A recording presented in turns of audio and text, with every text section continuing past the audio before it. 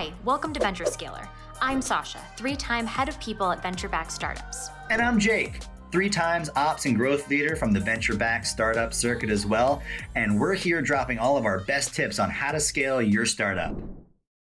Hi, everyone. Thanks so much for joining us today.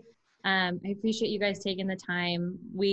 Jake and I have been chatting a little bit about how to help startups grow through any times, but most recently through a pandemic and a recession. And I thought, why not bring in my 2 favorite operational finance people and get their opinion on startups and growing and cash and how to manage everything through a recession. So for everyone watching, I'll give a quick little blurb on who you guys are, and then you guys can fill in any gaps that I miss because I probably leave out all the cool stuff.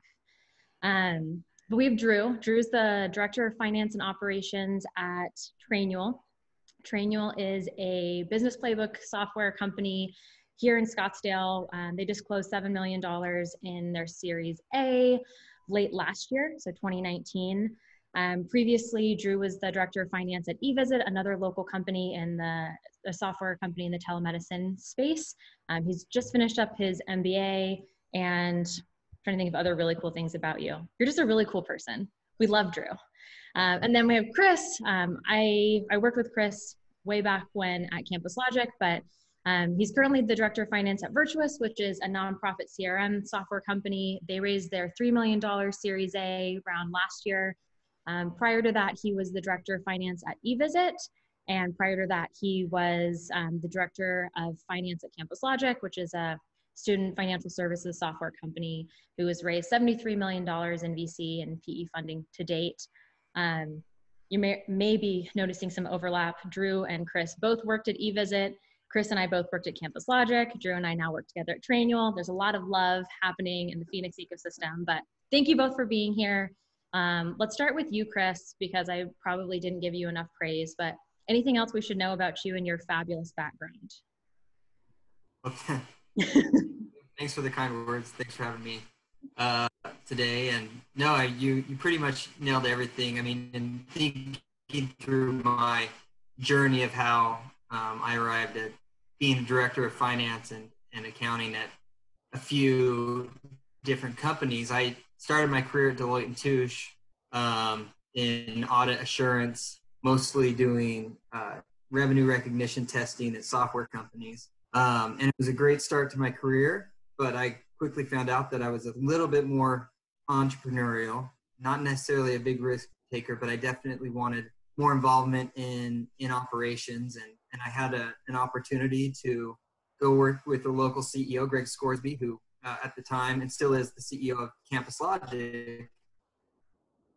And so I went over and worked with him as their controller. And at the time, we were just a services company to providing outsourced services to financial aid offices. And in that time, I started working with a couple of his other companies that, are less interesting. But from 2014 to 2018, I was at Campus Logic, and I really loved growing through those stages of, convertible notes, Series A, Series B, Series C. We acquired a company during that time, went from 4 customers to 450 customers. And I liked everything in between in those stages. So I was excited when I left Campus Logic to go to eVisit, a similar company, actually taking Drew's place as he went off to finish start and finish his MBA. And I was there for a year and then had an opportunity that came to me with Virtuous, and excited to be at that same stage, just raising our Series A, 300 customers, and hopefully we'll get to thousands of customers and get through the Series B and C if needed. But that is how I arrived here. Awesome. That's fantastic. Thank you. Drew, let's hear from you. What else have you, what did Sasha, forget to fill in? What are some of the things in your journey to get to where you are today? Yeah, started off in banking at JP Morgan in downtown Phoenix. Spent a couple of years doing that, and quickly learned that the people that were having the most fun were the ones operating and running the companies. So I jumped ship from big corporate banking lifestyle to a 15-person startup at eVisit. They raised a little bit of money, and we're just trying to get some traction at that point. It was a lot of fun. I actually started out in a customer-centric role when I was there, doing sort of enterprise customer management, and spent a year doing that before moving over to finance. And then decided it would be a good time to go back to school, spend 2 years getting an MBA for some reason. I'm really grateful that I did, and I think it was a really good opportunity. And during the 2 years of my MBA, I spent a lot of time in venture capital, working with local VCs, also running a small VC that was part of the school, and had this opportunity to come back to Arizona and work for Trainual. So really excited to be here. I've worked mostly with earlier stage companies, both pre-seed, seed, and now Series A stage company in Trainual, but excited to build this thing so that we can get to those bigger stages and set us up for success. So nice. All right, let's dive into some questions. So Drew, let's actually start with you. Let's keep it here. And this could be for both, but what lessons for success have you carried with you in your career? And like, what's like something that you like think about that you carried forward from company to company, from experience to experience throughout your career? Yeah, I don't know if this is too broad or too vague, but I would say always be thinking about the bigger picture. I think a lot of times, especially in finance, when you're focused on budgets and expenses and you're looking at metrics, you're getting really granular and you're trying to solve for this week or this month's cash flow problems instead of thinking about the bigger picture and understanding what's going on at the company. And so one thing that I try to do in each of my roles and at different companies is understand the strategic side of things and what the company is trying to accomplish on the bigger picture. So that would be the main thing that I try to take from company to company. Chris, same question. Let's see if my internet is going to work. It's giving me a message. Sorry about that. Yeah, so there are kind of some qualitative lessons that I've learned, which one is be nice.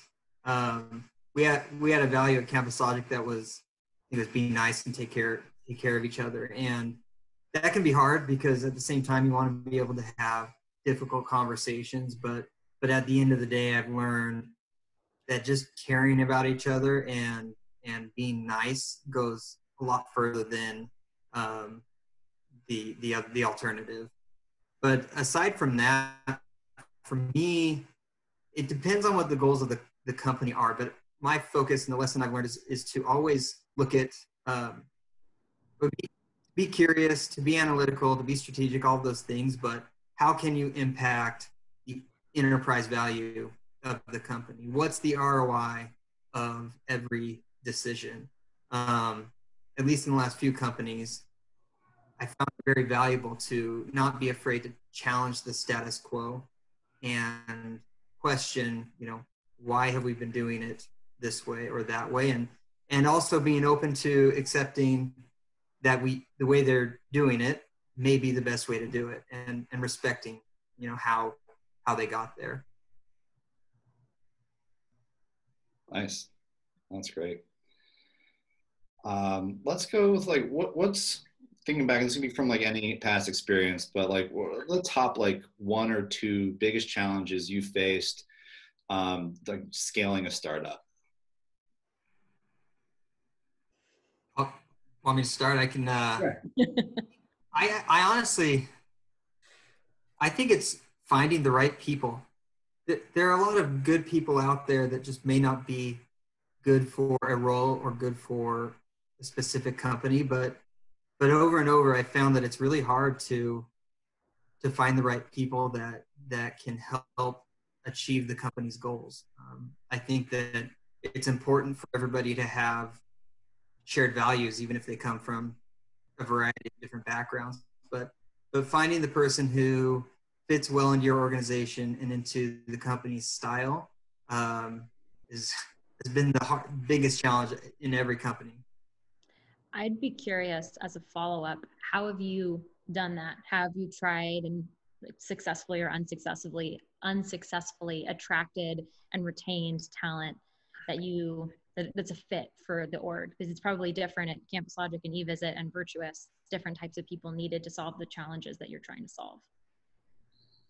That was more of me answering my own question, and that it's impossible. So we're done. That's good. But what have you? She probably knew where. Yeah, well, when Sasha and I worked together at Campus Logic, I saw a drastic difference once we began hiring based on the company's set of values.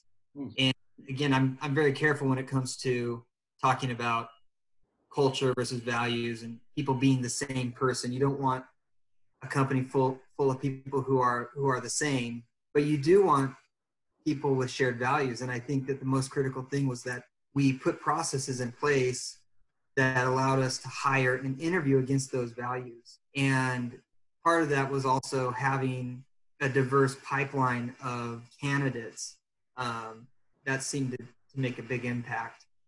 So it's fun. It's nice to be able to get referrals from employees, but I feel like sometimes when you get too many referrals from employees, you end up with a homogeneous population, and you don't always get the best outcome. Did you see more success in pulling talent from other SaaS companies, or were you looking at a broader background and kind of leveling them up and teaching them the things they needed to know about operating a SaaS business? I think it's, for me, I think it's both. The nice thing about hiring people with experience in SaaS or at that stage of company is that they're familiar with the challenges. They're familiar with the challenges that you face, and that can be the most difficult thing about joining a startup is you're not anticipating the challenges that lie ahead, whether it is you end up having to take on a broad array of responsibility that you didn't expect to take on, or whether it's tightening cash and budget and not being able to spend the way that you want to be able to spend. But on the other hand, I love when we're able to find somebody who maybe just graduated or who is early in their career and is aspirational and wants to get their hands dirty and have a chance at working in all sorts of areas of the business, because usually they're hungry to learn and grow. Nice. I want to get into like something a little bit more tactical, maybe strategic, but I love like trying to understand how different people think about this at different companies, and you can pull from, any of these past experiences. But in thinking about like a company that going through like this growth phase, going like through scale, how do you think about balancing growth and profitability as you're going through that journey? And that's what I'm excited to hear about from like the finance side of the house. I know like I have my own opinions, but how do you think about that, balancing those two things? They feel like they're usually at odds as you're going through this phase. And, Yeah. Oh, sorry, just real quick. And almost think like sharing any insights you have from talking with your CEOs respectively, like how do you like navigate that conversation, and what are the things that you're considering or the levers that you're willing to pull through this decision-making process? Yeah, I think that this is like a classic issue that startups face is we don't have much money, but we need to spend money to grow. How much should we spend and how fast should we be growing, right? It's what this is the hard part about startups. And I don't want to give like a classic finance answer of like, just look at the numbers. That's all you have to do. But that's, in my opinion, that's kind of the answer here is you have to make sure that you are growing, but that is efficient growth. So there are a number of metrics you can look at: CAC, LTV to CAC, churn, some sales efficiency metrics of how much are you spending in sales and marketing versus what are you bringing in terms of new ARR. And so as long as you are efficiently growing, that's what you should be measuring against. As soon as that gets out of hand and you're spending too much money to acquire customers, or you're unable to retain them because churn spikes because you don't have the infrastructure in place to support those new customers, then all of that spending and burn to grow is worthless, because the whole point is to add value in the future. And if you can't do that with good quality customers that are going to stick around for a long time, then you might not, you may as well not have spent the money to acquire them in the first place. So make sure that you're in line with your CEO about which metrics you're going to be checking and levers that you can pull, whether that is hiring new salespeople, holding off for a while, or pulling back on marketing spend while you make sure that different cohorts are progressing the way that you want. Those are the things that I would look out for. Follow-up question. Like you're talking about CAC and churn, which are probably ultimately owned by the head of marketing or the head of CS. So what role do you play in their spend or how they think about adding new members to their team, like adding another CS team member or like spending on ads? Like, what is your role in that? Are you in those conversations? Apparently I can't talk today. Like, I guess I just think like, how do you navigate those conversations, especially in a market like right now where people aren't willing to just like spend cash on anything? Yeah, I think one thing you have to do is, and it depends on the organization and how big they are and mature and how many people are involved. But I see finance and operations sort of as the glue that holds the different departments together. So knowing that a decision that's made in marketing to increase spend or decrease spend, that will affect the sales team, and the sales team will affect the customer success team, and that might affect what the product team is building in the future. And so being sort of the glue to make sure that the organization understands how one decision in one department affects the rest, and measuring metrics in this department that will affect things that go on in the other departments. That's how I see finance and operations helping with those decisions. Nice. Chris, let's go back to how do you think about balancing profitability and growth? How do you think about it? Well, I've yet to be at a profitable company, but I think I understand balancing growth and value, right? Enterprise value. And it depends on the company too. You may be at a company at this stage, especially in the current condition, where you do want to drive to profitability. But going back to the original question, for me, it does go back to starting with the basics, and that is building a financial plan that gives you enough levers and enough detail that you can see that when you change, let's say, your cost for paid leads, what impact that's going to have down the line on revenue. And as that drives revenue and customer acquisition up, then we need to look at, okay, well, we have all these new customers onboarding. How many customers can a single, in our case, integration specialist, can they handle at one time?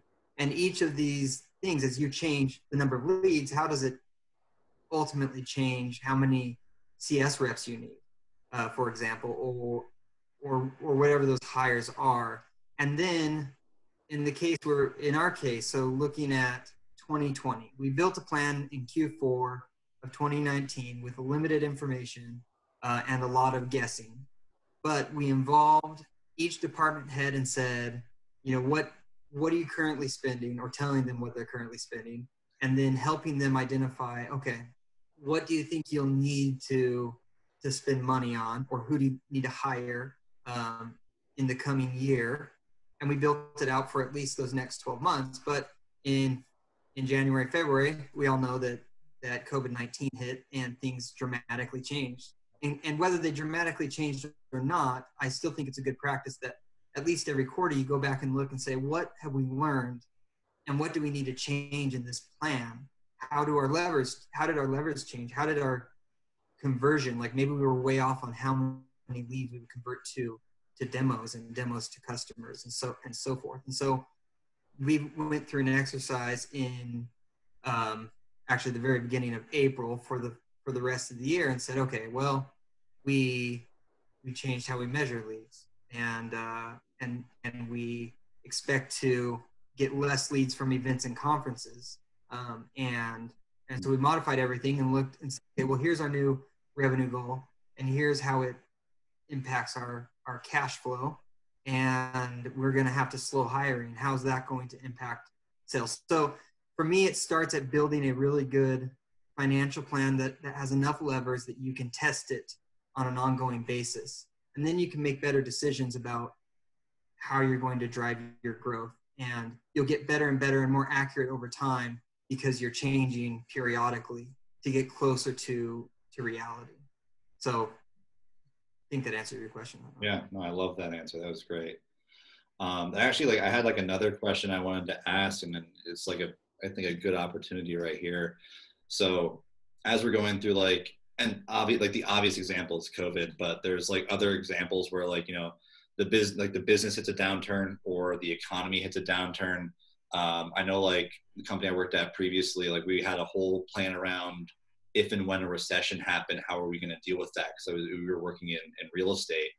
So I'd like to just ask, when you think about those kinds of levers in your financial plan and as you're working with other teams, Drew, you're talking about working with operations and other teams as well.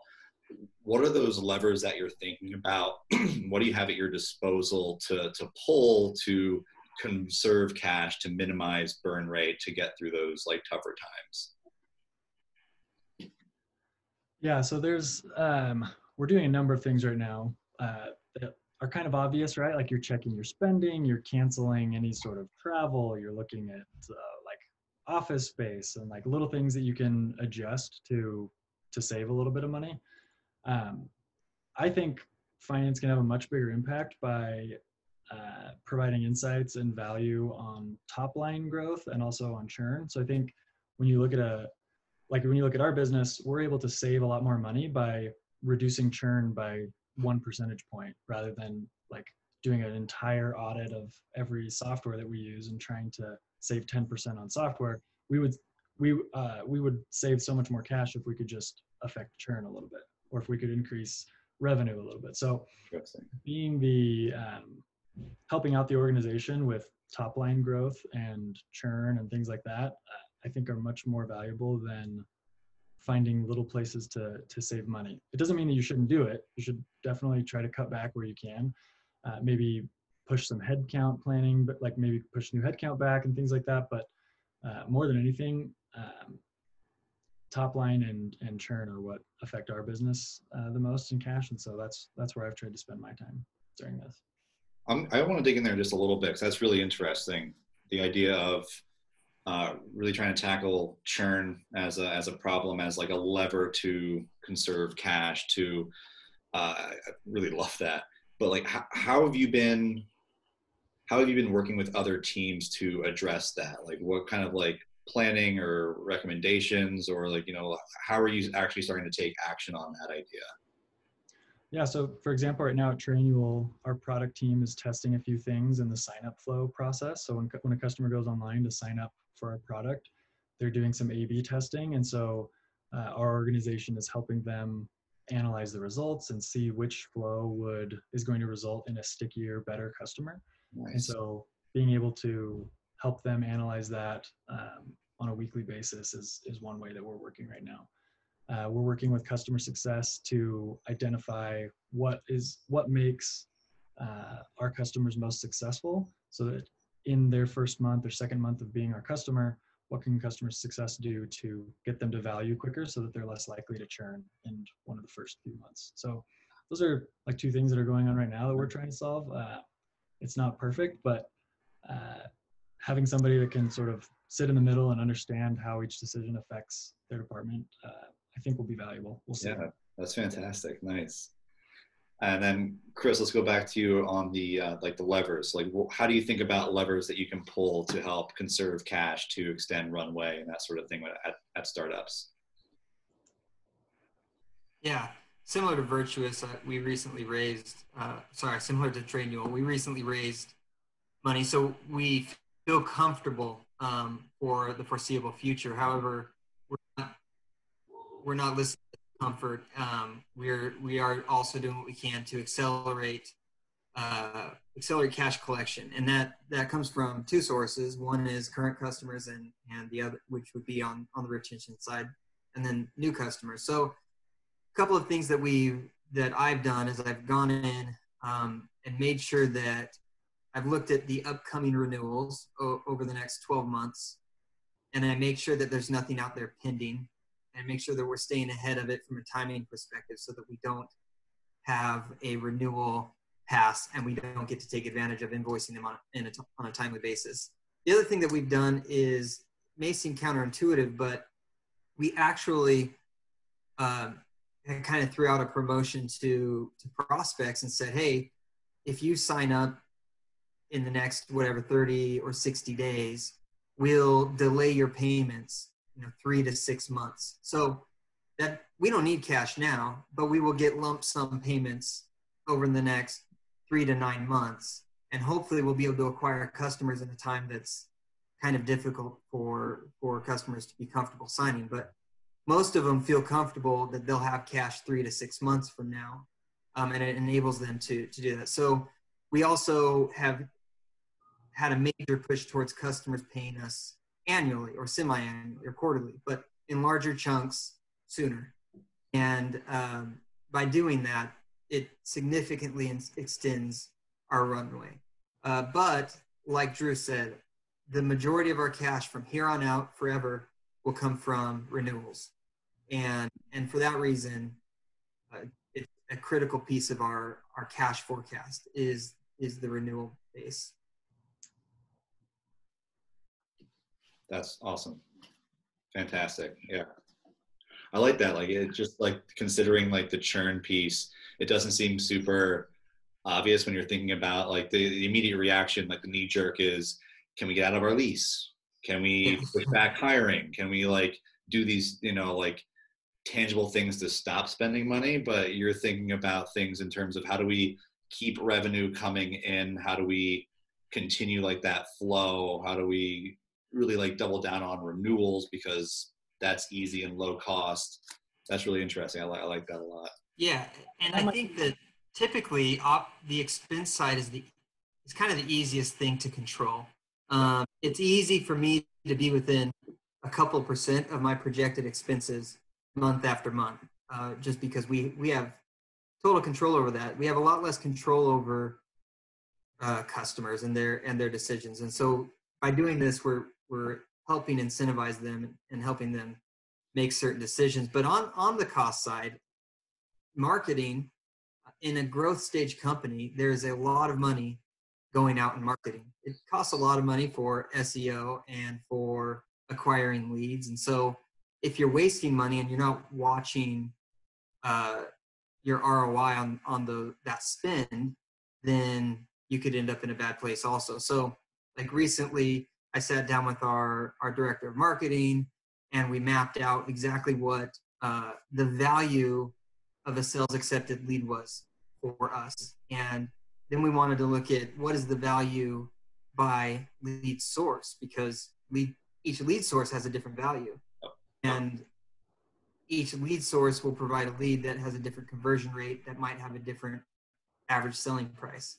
And by identifying some of these basic things, we'll be able to watch this and see where we should be spending more money to get a larger return, which will in turn drive cash collection down the line. So we do have other smaller levers outside of retention and acquisition. That's great. Drew, were you going to say something?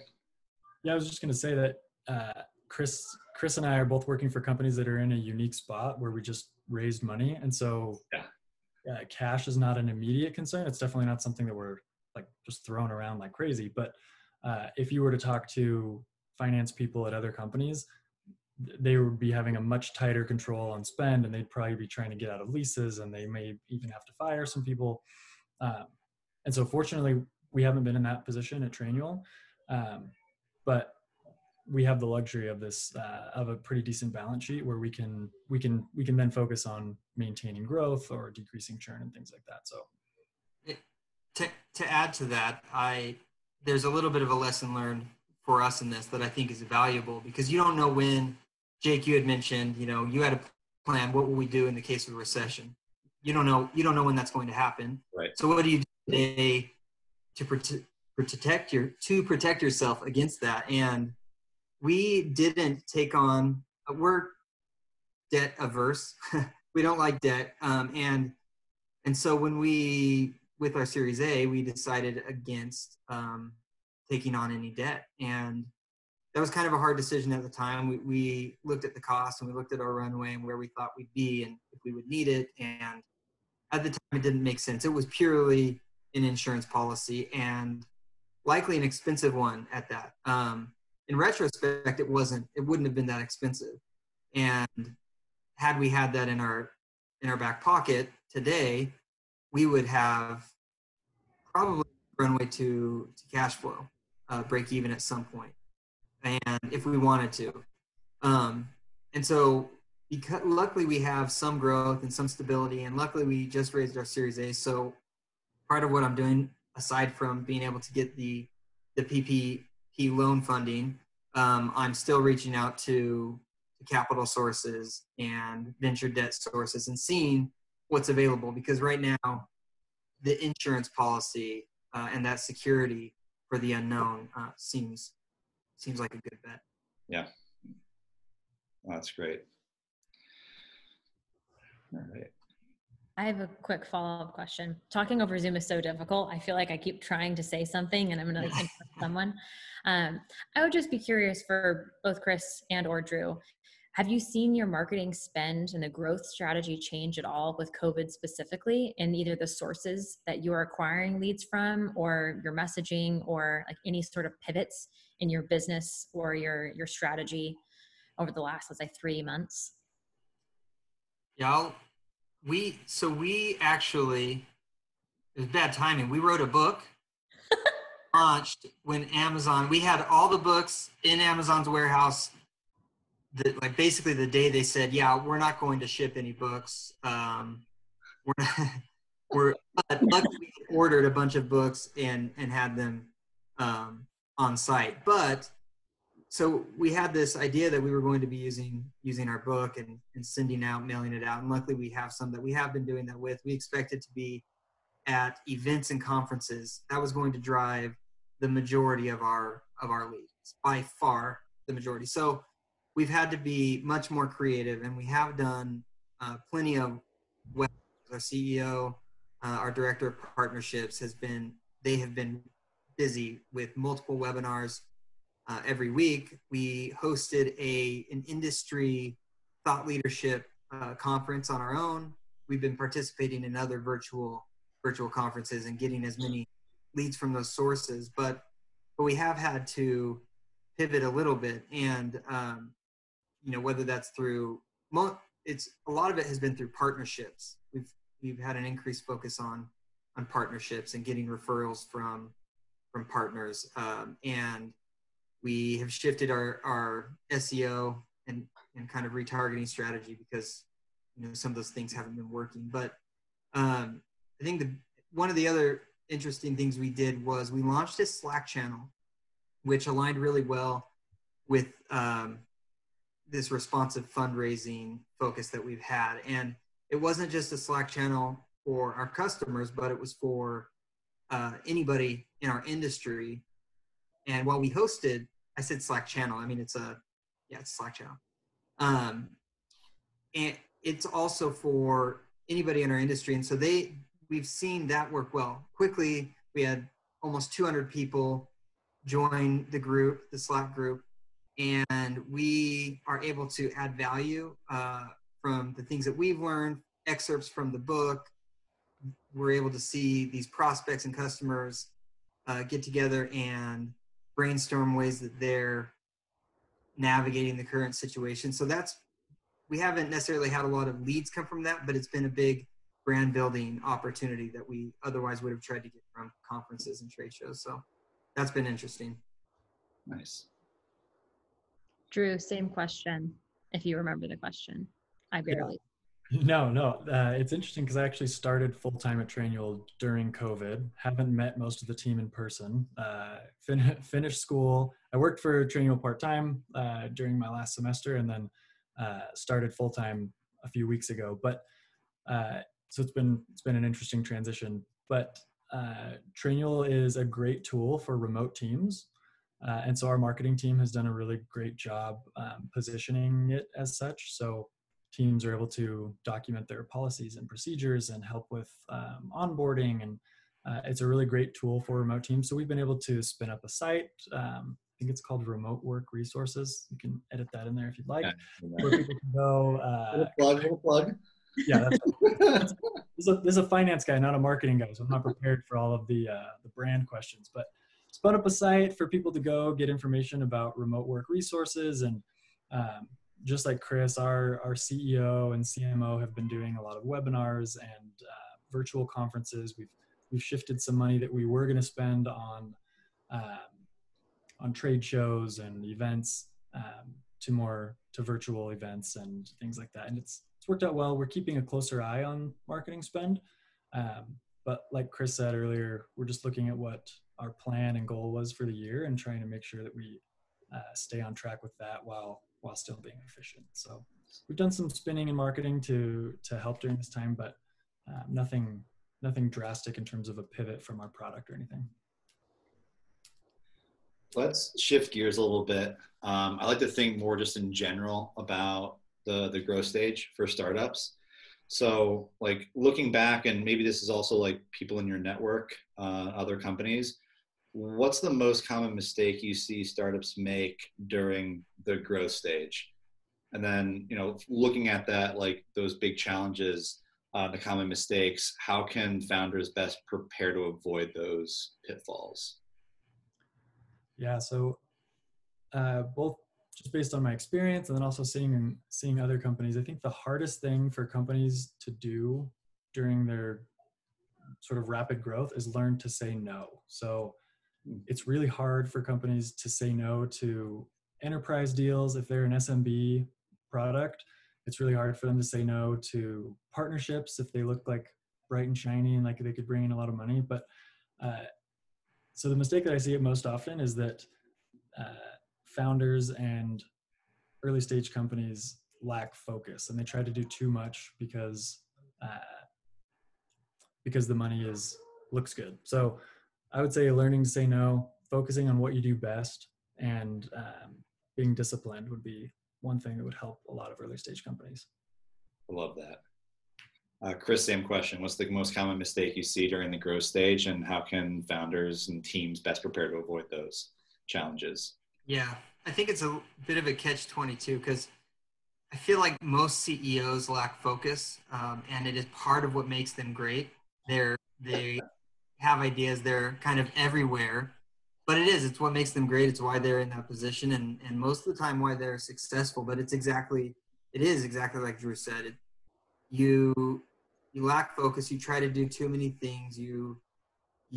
There are so many ideas coming at you of what you should be doing, and so it's really hard to stay focused and actually execute on those ideas. I think the success I've seen most is probably a Virtuous. I really have liked the simplicity of the goal setting. I've used a variety of different goal setting methods. At one company, it was 4 disciplines of execution, and they all kind of align. At Virtuous, we use rocks, and it's part of Traction, the book Traction. Mm-hmm. And every quarter we set 3 rocks, and they're usually outside kind of your normal day-to-day thing. What are the big things that you need to move during that quarter? And then it allows you to focus on that. Yeah, you still have to continue doing the day-to-day, but you stay focused on that for a period of time, and you end up getting those things done. You don't try to do too much. You set just enough goals, and you get it done.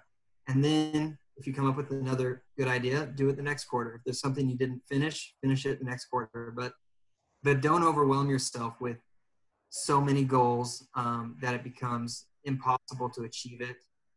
That's probably how I've seen the most success, is just setting the right number of goals and focusing on them. I'd be interested, since both of you have worked at multiple software companies and interfaced with the boards there, and Drew, you've worked with venture capitalists at the firms, what are 3 tangible pieces of advice that you see given over and over again from investors to their portfolio companies? To both of you. Good question.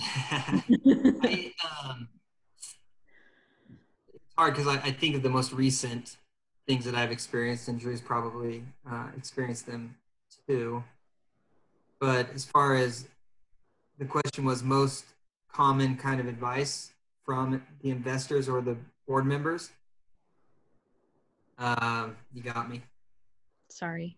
To the top of my head really quickly, but I've really enjoyed I've noticed that different board members provide different value in a board meeting, for example, or outside of the board meeting, and they all serve different roles. And it can sometimes be overwhelming interacting with them, but if you understand that they have your best interest, the company's best interest at heart, and that it's an opportunity for you to learn from their experience and their knowledge, then it makes it a bit easier. One of the board members at Virtuous was, initially could come off as not intense, but just he's very smart, very analytical, and I quickly realized that when he would make corrections to something that I delivered, it was to help me. He'll never not find something wrong. And, it pushes me, and I, in retrospect, really, really appreciate it. And it's changed how I look at things. So when I talked earlier about having kind of levers at a more detailed level in your plan, it was driven by that influence, and it's been really helpful. So they're there to help you, and sometimes it can be overwhelming, but take it with a grain of salt. Nice. Okay. I would say don't wait for the quarterly board meeting to deliver important news, both good news and bad news, right? Like, I think the last thing investors want is to show up to a board meeting and find out something that they had no idea about that they could have helped with. And that, at least from the VC side, I have seen that, yes, investors are busy and they're doing a lot of stuff, but a lot of times they just want to know how they can help, and they have Rolodexes where if you need a VP of sales, like, you should talk to them because they know a bunch of people that could help with that. So going to your board members early and often about issues, good news, questions that you have would be like a main piece of advice, is get to them early and often. Be transparent with them. Like, don't send the board deck a few days early and see if they have questions about it. Make sure that you're calculating things the way that they would expect, so that you don't get yelled at like apparently Chris has in the past. But Yeah. But yeah, be transparent and talk early and often with them. Yeah, and adding to that, there have been multiple times recently where a board member has commended us for being quick to take action. So one of the things that we do is we always take notes of the action items, and then we report back on those. Even if there's a delay from our initial deadline, we'll say, hey, this is where we're at, and we take action on it. Not that you have to do everything that they suggest, but they really appreciate the transparency and being quick to take action on their requests. And it will benefit you down the road. Again, in the current situation, I don't know where fundraising is going to go. I hope that we face zero cash problems in the future. But if we do, I want to be one of our investors' favorite companies where they will reinvest if needed. Nice. Yeah, that's good to be the favorite in that case. All right, so let's close out. Let's close out on this question. This is like for both of you, what's the one main piece of advice that you would give to a founder, or maybe another head of finance that's looking to grow and scale a tech startup? So your one key piece of advice. Take a minute to ponder, make sure it's good. I don't want any more BS answers from you, Chris. Okay, fine. No, it's not like anybody's still watching at this point.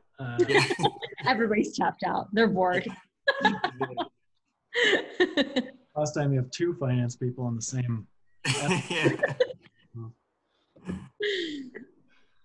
Yeah, anytime there's a one piece of advice, I mean, there's so much advice to give. It's all bad advice, but there's a lot of advice. The thing is, what's interesting is what you expect from an operational finance leader is for that answer to be around metrics, and it should be.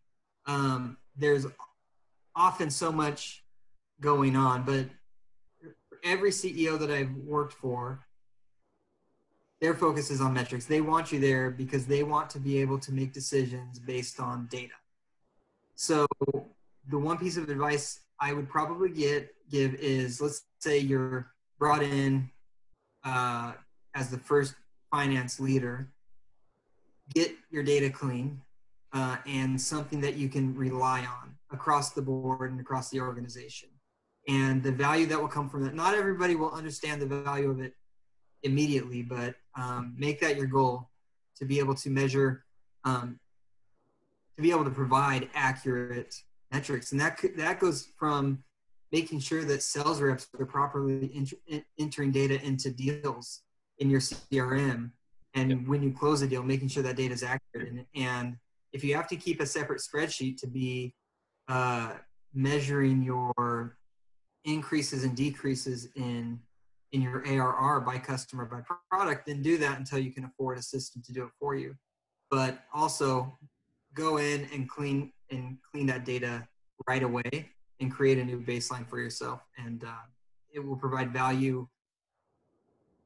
It will provide value for a long time. And where you don't expect it at times too, it will increase your company's enterprise value, your valuation when you go to raise capital, when the investors can trust your numbers. Yeah.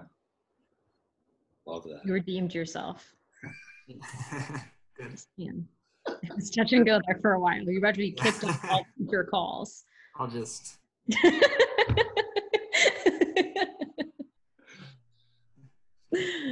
Chris says that about cleaning data and keeping separate spreadsheets because he inherited a bunch of really crappy spreadsheets from me at Evis where everything was like super manually tracked because I didn't trust anything. So I didn't track everything.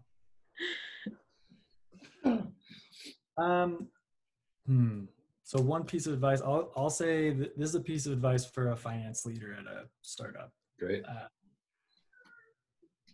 Sasha knows that I have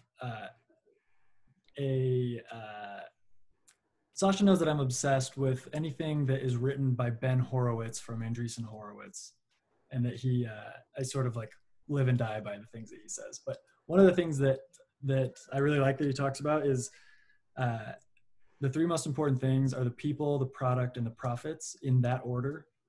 And I think sometimes as a finance leader, you're so focused on the profits side of things that you can forget about the other two. But I think even as a finance leader,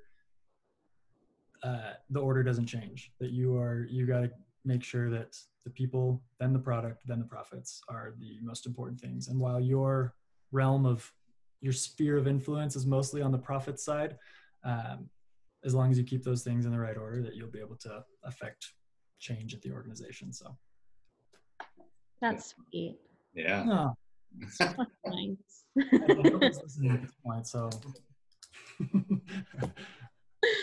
Well, thank you both for spending time with us this evening. This has been a delight. Yeah, thank you.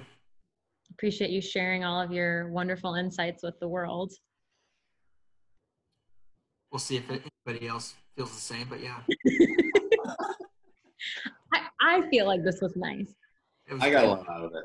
I did too. Yeah, Chris too. It was a pleasure. Thank you so much.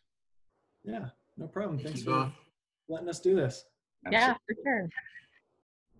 Hey, thanks for listening to Venture Scaler. If you're listening on a podcast platform, be sure to hit the subscribe button and leave us a review. We'd love to hear what you think. We also have a version on YouTube if you want to watch the show instead. And if you found the episode helpful, please share it with a friend, a family member, or anyone else that you think could benefit. And you're also welcome to connect with us on LinkedIn. Thanks again for watching, and we'll see you next time.